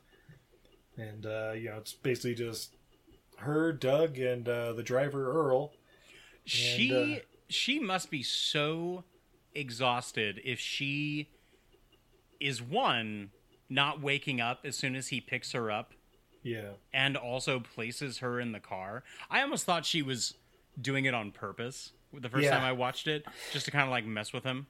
Yeah. When I was a kid, I thought she died. Yeah, I totally thought that too. I'm like, oh shit, this movie over already? Like, it would have been so sad, but I mean, also it would have been, I don't know. I don't want to say fitting for her, but like, if she could see something, again, she's outside, it's on her own accord, she's enjoying herself. Beautiful sunset or I guess sunrise, I guess, at that point. But, right. Yeah, and then they're like, all right, they're packing up, and you pick her up, throw her in the car. I think my mom always thought she was drunk in this scene because you have the little hints at the drinking. Oh, yeah. Like she snuck some booze. That's why he was the only one allowed to go. She wanted to go sit by the lake and get drunk. He's the only one who knows. Maybe. I don't know. Yeah, but Doug, he goes to get the last thing. I think it was like a chair or whatever. And Earl drives off in the car, and it's like, oh god, damn it, not again! She was faking being asleep or whatever. I was like, all right, Earl, hit it, let's go. Yeah. Let's punch it, Earl. And we're like that. I mean, they spent the last 20 minutes of this movie making her like a sentimental figure. Like, oh yeah, they're really bonding and becoming friends and blah blah blah. And she pulls something like this. But she calls the house, and Tackleberry or whatever, he's like, no, they haven't come back. What do you mean? how long has she been missing? 2.5 hours. I'm like, oh shit. Well, he had to walk back from the forest. To Exactly. like a service station. So yeah, basically, he ends up. They wait another hour, and they end up calling DC. New team comes in at the airport, brought in. The president's obviously concerned because former first lady's missing. They don't know any details, and Doug, he's explaining to the new team what happened and why blah blah. He's just more like no sir, yes sir, that kind of thing to it. And then there's the one guy with the mustache who's just like, you 7 Secret Service agents lost a goddamn old lady. You disgust me. That annoyed the shit out of me. That kind of comment. And I mean, what else? And you almost respect Doug, but also kind of are like, dude, punch him in the face. You almost respect him where all his lines or most of his lines since the drive and in the house has been yes sir. Yeah. Yes sir. And it's dude, don't show up halfway into a panicky situation and then insult the people who brought it to your attention and are trying desperately to get her back. Yeah, you don't want to call out the other Nick Cage where he's like, why don't you just back up off me, a-hole? I always found it weird that they went out there and, I mean, maybe it was in the car, but it's 1992. Cell phones were a thing. Oh, it's 94 even. There's... It's and trust me, there's a tracker in the fucking car at all times. It's 94 when the movie came out, but it's 92 in the film. Oh, okay. Because remember when she gets the fax from the president when he's not coming, the fax says 1992. Oh. Also facts. Fun facts, super fun facts, because of fun facts. But yeah, basically they found the car. Earl, he was apparently knocked unconscious, but there's no Tess. Holy shit, we have a kidnapping. Well, and there was a syringe underneath the driver's seat. Yeah. That had what did he say? I forget what he said, but basically whatever the two chemicals mixed could knock out an adult male within 10 seconds. A high enough dosage could knock him out for hours. But yeah. Oh, and that's right. And they also mentioned there's also 2 little crescent-shaped burn marks on the driver's neck, and that's a brand of the Taliban. It's a terrorist organization or something. We think it's a terrorist organization. Yeah, and I'm like, okay, so it's not. Let's just calm down. 94. Ketamine and Ativan was in the syringe. So tame by today's standards. And then this is also where Doug finds out, oh yeah, did you know she had an inoperable brain tumor? I know, isn't cool. That seems so weird to just be glossed over. Yeah. He's all like, no one know that? Okay, well, you guys can go home, and we're going to need this office. And you're like, dang, can you let that settle in? People have been working from here. his point of view, though, the Secret Service didn't do their job, and she's been kidnapped. He's coming in to be a fixer. He's like, all right, cool, brain tumor. So you guys didn't even know about her main health problems, and she's taking her medication. Okay, you guys really dropped the ball. I'm wondering if Richard Griffith's character as the doctor knew. You know what I mean? The nurse. I wonder if he knew and he... I mean, I would assume he had to. I assume he did know, but he was sworn to secrecy or whatever. Yeah, possibly. Well, then again, yeah. I mean, he wasn't at the hospital when doing the MRI and stuff. He's the home nurse, just making sure or whatever. But he's the one handing out the medications. He knows what the medication is. True. Whether or not she told him, he knows what's up. Unless he's kind of just getting it from the main doctor at the hospital or something. He'd be getting the medication. Well. So even if the doctor was like, hey, she told me not to tell you what it is, he's a nurse, he's trained, he knows those pills aren't sugar pills. You would think that he would at least be kept up to some type of he needs to know what to look for if things are going wrong. What if she true. Okay. What if she ODs on something and he's supposedly there to just make sure she takes her dizzy pills and to keep her diet in check when one of the secret agents brings her a Whopper? Yeah. Oh, and there was also a note in the glove compartment saying they want $15 million. $15 million. Yeah, and unmarked bills, a chopper, matching suits. No, wait. Like, wait a minute, where's Frank? That's Frederick. Frederick. I also love this is probably where there is like the slight prejudicial racism kind of tone to where they're all like, what's that nonsense about Middle Easterns here in terrorists? Can you imagine a bunch of Arabs slipping around Summersville unnoticed? Yeah, well, yeah. And you're like, oh, okay. And you're like, all right, we're going to do that. I mean, kind of have a point, but at the same time, there's other ways of putting it. Yeah, like, you know. But, there's some questions about the scene and stuff. And then Nick Cage is leaving, or Doug's leaving. And then he notices a cigarette lighter or something. The guy pulls out the cigarette lighter and starts lighting at his cigarette. Oh, yeah. And that's when he's all like, hold on. And then he, flips the car around. Yep. And then we get to the hospital, and Earl, he's in the hospital bed, and the new, I guess the new lead agent or whatever there, James Rebhorn and Nick Cage, they start questioning him, and I love how they basically just like, so tell us what happened again, and and I have written down, how'd it get burned? How'd it get burned, Earl? How'd you get burned? That was already in my head. Yeah. Why is it burned? Yep. And then they just kind of like stare at him, and he's just like uncomfortable, and it's like he just starts like spilling the beans. Like, well, I mean, I shouldn't be the one being questioned here. I mean, he's the one that took him out in the middle of nowhere, and he's trying to pin on Doug. He hates her. Isn't that right, Agent Dougie? Right. Like do not use cute pet names. We are not on that level. Yeah. Yeah. And like they both suspect him, obviously. Like even James Rebhorn, he's not falling for it. He's like, oh, okay, yeah, he's trying to pin this on you. That's interesting. So where is she, Earl? What? I don't know what you're talking about. Blah blah blah. And then Nick Cage pulls a fucking gun. It was like, where the fuck is she, Earl? And I like how the other agent's like, Doug, just put that down. God damn it. He's like closing the door to the room and stuff. Like, put that down. You can't do that. Anything he says, we couldn't even use in court or whatever. And I'm like, I don't think that's going to be a problem. But, this is the point where certain things kind of like fall out of order, and there's a bit of stuff that, one, this doesn't make sense, and two, some stuff needs to be explained a lot more. So, yeah. So Nick Cage firing a gun in a hospital. Yeah. I don't care if he's Secret Service. I don't care if he's standing with the director or like the chief in charge from the FBI. No, Nick Cage is being taken out of that hospital in handcuffs. Yeah, he shoots Earl and shoots like his toe off, basically. He's like, I'm gonna count to 5. He's like, he didn't count. He didn't count. And then the reveal. It was my sister and my brother, like my brother-in-law. They got her. She's out on a farm. A farm? It's the truth. It's the truth. Yeah.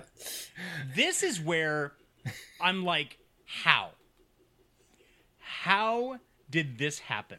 Because if they would have just taken, and let's be generous, let's say tiny little things could have been seen here.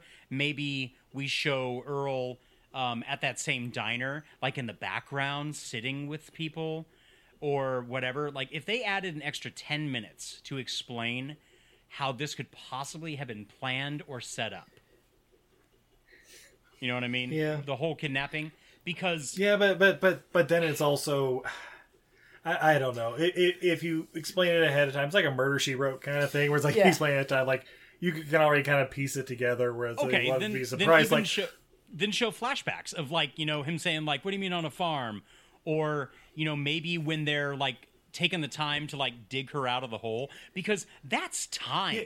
That's a deep hole. And I'm trying to remember when Earl talks about trying to keep his job and he has wife and kids. Did he mention that he had like other family nearby that he was supporting? No, he didn't mention anything like that. So I mean, like they should have at least mentioned that. Like when he was about to be fired, it definitely should have been like, "No, I got a wife and kids. I got a brother and Or, I got a brother and a sister-in-law who are about to lose their farm. Like, right? Something like, you know, like they've got her. I mean, it's an 8-foot hole, okay? And in that 8-foot hole, you got like a pine box. Let's assume it's a coffin or something.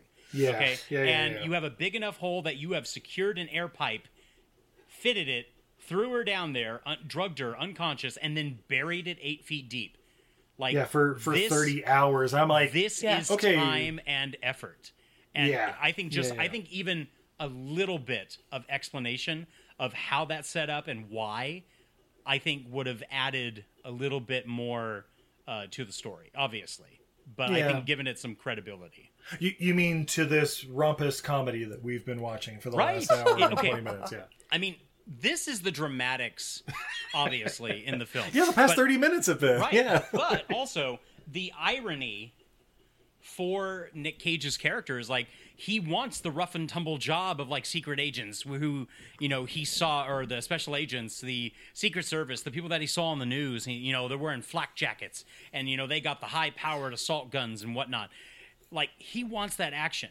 But unfortunately for him, when that action comes to his door in some form, it's to someone whom he truly cares for, and it's an emotional connection. Not just because he can do a badass job, it's the emotional connection too. Because when after he fires the gun off at Earl's foot, you see his face. You see the tears coming down his face. Oh yeah. Yeah, he's not messing around. But so they raid the farmhouse. You know, they find the sister and the brother-in-law or whatever. They're like, "You buried her? You fucking buried her!" They like end up digging her out, and eventually they find the box underground. Peek in. There's like no response from her, and they're like, "Give me a power saw!" Like cut her out of there. They end up taking her to the hospital. You know, load her up in the chopper. And the chopper just pulls off, and they're like leaving the old SS, or the Secret Service guys behind. And I know, how dickish was that? Like that whole thing. But I think at the moment that made me, like, honestly, and maybe it's just today being like an emotional day, but like when they're getting her out of the box, and he says, "You get soap, towels, and a change of clothes. No one sees her like this." And I'm like, God damn it, Nicolas Cage. Yes. That guy's going to win an Academy Award in less than a year. If anything, like, you know, supporting actor or something for something. Like, I mean, I think I want to say Shirley MacLaine maybe. Was she nominated for, like, a Golden Globe or something? But save it for fun facts. Oh, I wasn't sure or not. No, okay, yeah. For this role, she was nominated for a Golden Globe for Best Performance by an Actress in a Motion Picture. Okay. In the category of comedy or musical, which this is both, right? But she lost out to... Wait for it. Academy Award winner Jamie Lee Curtis for True Lies. Oh, shit. Fun fact. Ruined by Drew. No, it's all great. But yeah, the chopper flies off, and, you know, Doug's with the rest of the team down there just, like, looking up, like, well, at least she's going to be okay, blah, blah, blah. And then the chopper starts coming back down, and I'm like, oh no, engine malfunction. Crash, boom. Roll credits, guys. What? No. But, no, chopper comes back. Doug Chestnut here. Doug Chestnut. Chestnut, that's me. That's me right here. And, they basically pick him up, and, they're like, apparently she's insisting on her Secret Service details. So they all switch out and fly off. And then, we see, like, Doug and Tess, they're, like hold hands a little bit, and, you know. Oh, that's right, like, at the hospital, they're, like, holding hands or whatever. And, she, like, comes to, you know, like, the eyes slowly opening and taking the little thing off her mouth, and, like, how long did it take for you to figure out who it was? Oh, no, it was, how long did it take for you to figure out the cigarette lighter? Yeah, that's right. And he's like, 22 hours. And she's like, ugh, you're slipping. I heard you shot a man, though. Shot him in the toe. After all that practice. Right? It's hilarious. But yeah, then, sometime later, the president calls Tess, and... So she's basically saying, like, Oh yeah. She calls the president like, hey, Doug, I want him to be taken care of. He's such a great guy, and even if something happens to me or whatever, I want your personal assurance that he's going to be taken care of. And right. President's like, yeah, of course, yeah, anything for you. He's like a son to me, Harold. I want him taken care of. You understand? Yeah. And then the orderly shows up the wheelchair. Like, all right, ma'am, gotta get in the wheelchair. It's procedure. Drew, what happens? I love her responses. What is this? Oh, it's your wheelchair, ma'am. I can see that, but I'm not going to be using it. No, ma'am. It's kind of like procedure. You're going to sit down in the chair, and we'll take you out of the hospital. I would much rather walk on my feet with my own steam out of the hospital. But the rules and regulations. Oh, the rules and regulations, young man. You are not something I am fond of. And I love Nick Cage going like, all right, calm down. The rules and regulations, they aren't really that sacred, are they? And he's like, he gives the face of like, I'm just doing my job. Like, dude, I'm an orderly. Like, and then I love, he turns to her and is all like, and Tess, get in the goddamn chair. And then she pats him on the hand. You're going to be just fine, Douglas. Yep. So then, they go through the doors. A bunch of news and everything's waiting for them. There's raucous applause, and she's blowing kisses at everybody. Like, oh yes, hello, I'm back to being a socialite. Roll credits. Guys, that's Guarding Tess. Drew, would you recommend this movie? You know what? I definitely would recommend this movie, at least for one watch. And if it's something maybe you want to watch with your mother on Mother's Day, that could work out well. Yeah, absolutely. Babe, how about you? Oh yeah, everybody should watch this just because it's a sweet little movie, and come on, you got to fill out your Nicolas Cageography. That's right. This is true. Yeah, but yeah, this is like the perfect movie to watch with somebody older. You want to watch something unoffensive that's entertaining for everybody. It may not be your favorite movie of all time, but this is definitely just an easy crowd pleaser. Yeah. As for me, I have a new worst Nicolas Cage movie I've ever... No, I'm just kidding. No, no, it's weird to think Amos and Andrew or whatever was probably right before this, or I don't know, maybe Trapped in Paradise was thrown in there somewhere in the middle, but it's fun. Yeah, watch it with the fam. Why not? If you like a time back when anything presidential was kind of funny instead of just absolutely heart-wrenching, go back to 1994. There was a guy getting blowjobs in office and it wasn't causing international incidents. Think about it. So anyway, on that note, take a quick commercial break. And we're brought to you by... guys, they took back the student loan thing. We all knew it was going to happen. The time of this year recording. The time of this year recording is still fresh, but it's God damn it! And yet, we knew it was going to happen. It still pisses you off. They referenced the French Revolution. Yeah, it's almost like they want to be guillotined. Yeah. Speaking of Highlanders, hey, you know what? Student loans taken away. People are able to fake, or they're able to fake an imaginary gay couple that wanted something made, but they didn't want to make it. So they designer. A web designer? They didn't want to build a website for a gay couple, and so they don't have to. So let's invent a gay couple that wants a website made for their wedding in order to get a prejudice law passed. Yeah, but that also, what I figure that means is I can put a big sign up at my business that says, anyone who voted for Trump, not welcome here. Well, it's supposed to be, based on religious beliefs. Oh, I believe that anybody who supports the Republican Party at this point is basically a cult. And cults are considered religions in this country. Just ask the Mormons. Shots fired! Here's the thing. Let me lean out the window here real quick. Anything that is technically following in the footsteps of ultra-conservative, MAGA, white nationalists kind of attitude, you can say it's against your moral code in a religious nature, and you don't have to support anybody who is actually acting that way. So yeah, done. Yeah, pretty much. I'm just confused at the fact that if it was a fake couple that supposedly brought about this whole problem, how could it get that far to vote on if they didn't exist? Because they wanted it to... They needed it on the books to erode our rights. But that makes so... That... Because it's a shadow government full of conspiracies. True, this is how things happen. Come on. You make shit up until they're true. It's the secret. I don't like it. Nobody likes the secret. Drew, all I'm saying is we all got to get in better shape so that we can go and burn the government down. That's right. So on that note, we're going to take a quick commercial break. When we come back, oh man, fun facts from 1992. Fun facts and anarchy raids! Yes! Look, I'm just saying, zombie apocalypse, y'all follow me. I think I've got a good chance of surviving.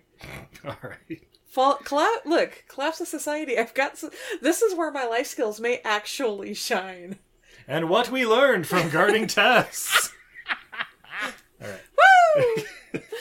You guys ready? Let's do it. I feel like we got off of the rails there for a second. Yeah, sorry. Maybe it's the rails we wanted. Look, babe, just because I want the collapse of society doesn't mean we have to stop doing the podcast. Well, you're getting there. Hey everybody, are you looking for the perfect stocking stuffer for the holidays? Do you like supporting the arts? Well then you need to check out untidyvenus.etsy.com, the top one-stop shop that always pops her top. Oh, that's a... Are you a fan of dinosaurs, snacks, dinosaurs made out of snacks, movie monsters, unicorns, cats, dogs, rats, shrimp, Pokemon, tie-dye, paracord bracelets, paracord dog leashes, enamel pins, coloring books, block prints, watercolor, pet portraits, buttons, magnets, stickers, bottle openers, artist trading cards, or really anything else that's awesome? Then stop on by untidyvenus.etsy.com. That's a goddess who's bad at housekeeping.etsy.com. New items are popping up all the time, so be sure to follow her on Instagram, Twitter, Facebook, or Patreon at untidyvenus. Or visit her website at izzycreates.com for the latest. Did I mention the Snackosaurs? How about Gary the Unicorns? Untidyvenus.etsy.com. The goddess who's bad at housekeeping. Check it out now. I love the smell of movies in the morning. There's no feeling in podcasts. There's no feeling in podcasts. This podcast will be quite operational when your friends subscribe. Feels. Real feels. Not the feels. Not the feels. Out of all the podcasts I've encountered, Real Feels was the most human. Hey, it's Drew. And Nathan. And Jack. Hey guys, and we're the Real Feels Podcast. We come to you every other Wednesday with a brand new movie of a different genre every single time. So make sure to catch us on iTunes, Podbean, and any other podcatcher out there. You're the realest. And the feelist. Come to yeehaw! Hey everybody, join us for our next Podcart Fest, a celebration of podcasting and art. With so many incredible artists of all kinds being affected by the pandemic and shutting down of festivals in general, we wanted to bring them together to one incredible virtual festival and give you the opportunity to interact with them directly in their virtual booth, witness them demonstrate their marvelous skills on our live stream, show off some of their new products in their shops, and just have a great fun time in general at Podcart Fest. For the latest information, please follow us at Podcart on Facebook, Twitter, and Instagram at PodcartFest. That's PodcartFest, where you can stay up to date on which podcasters, crafters, actors, painters, directors, creators, and more will be featured. Oh, did I mention it's free? Because Podcart Fest is free, so you can pass that admission fee right along to an artist who needs your help in these desperate times, and have a bunch of fun with some amazing personalities while getting some unique gifts and art for yourself or a loved one. See you soon at Podcart Fest, hosted by Everything I Learned from Movies.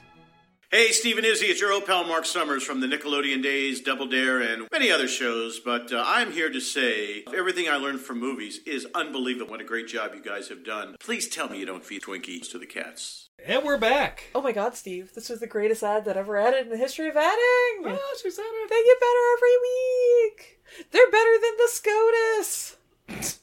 Which sounds like an under part of male anatomy. The scrotus. Like it's like, what's that little section of skin between the taint and the butthole? That's the SCOTUS. It's like the back teeth. It's like your molars that collect food. That just collects pieces of shit. Yeah. What's that shit that gets stuck behind your molars, like between your molars and your wisdom teeth? Oh, that's SCOTUS. No.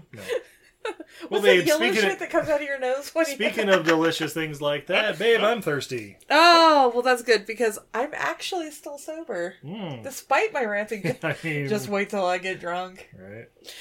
We have from You Into Brewing Lime Pilsner. Ooh. It's Pilsner with lime juice. It is 5% alcohol by volume. Gonna pop this top. Ooh. Oh, my top. Nice. And the pour. Beautiful, clear, very, very pale beverage. Has just a little hint of cloudiness, I'm guessing from the lime. Little cloudiness, probably from lime. Whoa, it smells like lime. Like, I'm drooling just sniffing it. Thanks to the cottonwood, I can barely sniff. Yeah, this one's a little strong with the lime, I think. I mean, this is more like the one we had on draft. Yeah, Roosters or whatever. Yeah. It's it's kind of acidic. The lime is really overpowering, but it finishes with like a little bit of that like biscuitiness. Yeah. Yeah, it's a little better than like a Corona with lime or anything like that, but yeah, that's basically what they're going for. Just nice, smooth, easy drinking. Mm-hmm. This one's just a little too acidic for me, but I can see its appeal. Some people like that stuff. You know what? I think really icy cold would help cut down some of the acidity on this. I can see that. We're drinking it here at probably about 60 degrees. Yeah, it's a room temp, basically. If we got it if we got it down to like 35 degrees.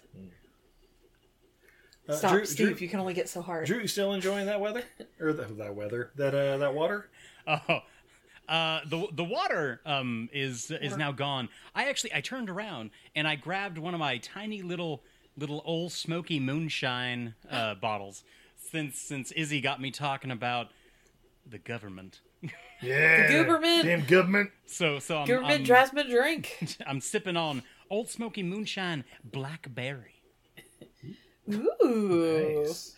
I'm sorry, I didn't mean to anger up the blood. Oh no, it's okay. It's okay. This one, it's not my favorite of the tiny little, old smoky moonshines. It tastes like if Dimetap wanted your lunch money, and nice. so what you're saying is it's a good one to spite drink? Oh yeah, a spite drink. I might mix it with like a Rockstar later or something.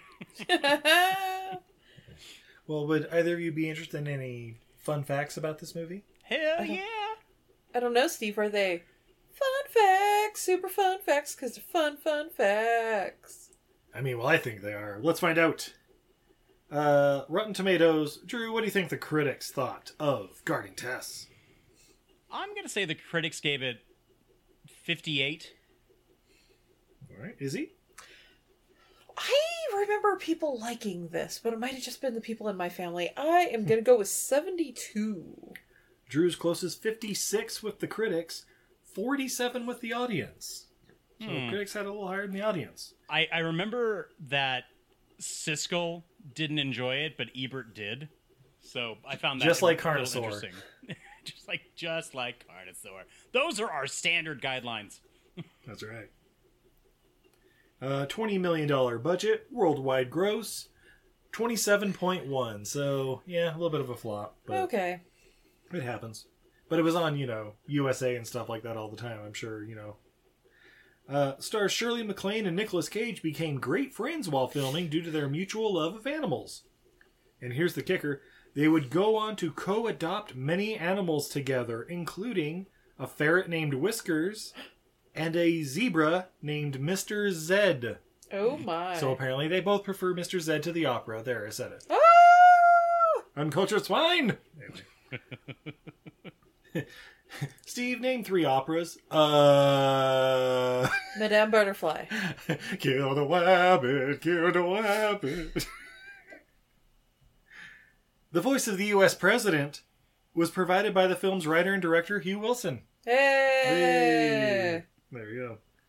And also, okay, George Clooney auditioned for just one line in this movie, but it never made it to the screen. What role would that have been? Could it have been Secret Service guys or something? Or I mean, maybe? Or so it had to have been auditioning for a line But if it never made it in, then he was never on camera. So maybe he was the phone call from like Air Force One or something. Yeah, maybe. Like, please hold for the president. I'm George Clooney. Yeah, he's the president's secretary or whatever. Yeah, interesting. But yeah, there you go. But now we've reached the most important part. What did we learn from guarding Tess? Drew is our guest. Would you like to go first? Sure. So I learned that apparently, if you bring a former First Lady a Whopper, you get to keep your job. There you go.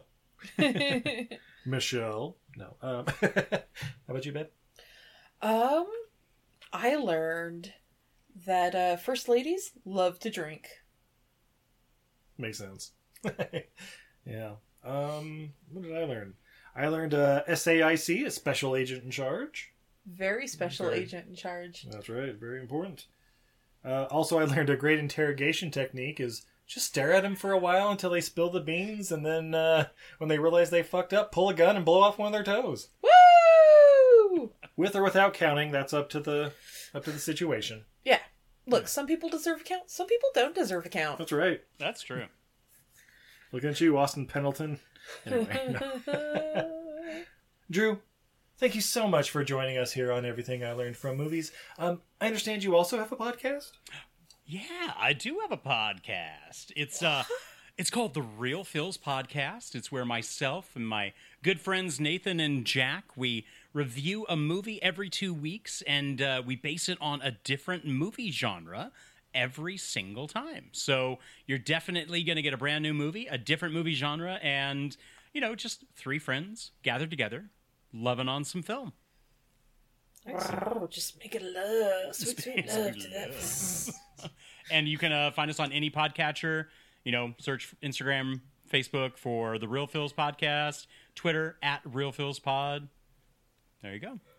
There you go. Babe, are you on social media at all? I am. You can find me everywhere at Untidy Venus. It's like a goddess who's bad at housekeeping. I'm on all the social medias at Untidy Venus. You can find me over on my website, izzycreates.com, and on my Patreon at Untidy Venus. Steve? Nice. Yes. Where can we find you? Oh, you can find us everywhere on all the major podcatchers under Everything I Learned from Movies, or hit us up directly on Twitter, Facebook, and Patreon at EILF Movies. That's Everything I Learned from Movies. I don't know if we might as well announce it now. Why not? Guys, you remember Podcart Fest? Podcart Fest! It may be coming back. Woo! That's right. It's going to be a little more focused on the city of Ogden and the local arson collective and stuff like that. But almost like we'll have an actual physical location? Yes, it's going to be great. Are we still going to live stream it? Well, of course we are. So everybody can be involved. We're thieves. We want all the eyes on us at all times. We're like a former first lady just looking for some attention. Oh, she'd have a TikTok. Oh, hell yeah, she would. But yeah, for more info, follow us, of course, on Facebook, Twitter, and possibly Instagram at PodCartFest. That's PodCartFest. Podcasting and art. Podcart! Podcart. So yeah, I guess until next time, I'm Steve. And I'm Izzy. And I'm Drew. And this is Everything I Learned from Movies. Have a good night, everybody. Bye, everybody. Bye-bye. I am immortal. I have inside me blood of kings. I am your rival. No man can be my equal. Take me to the future of your world.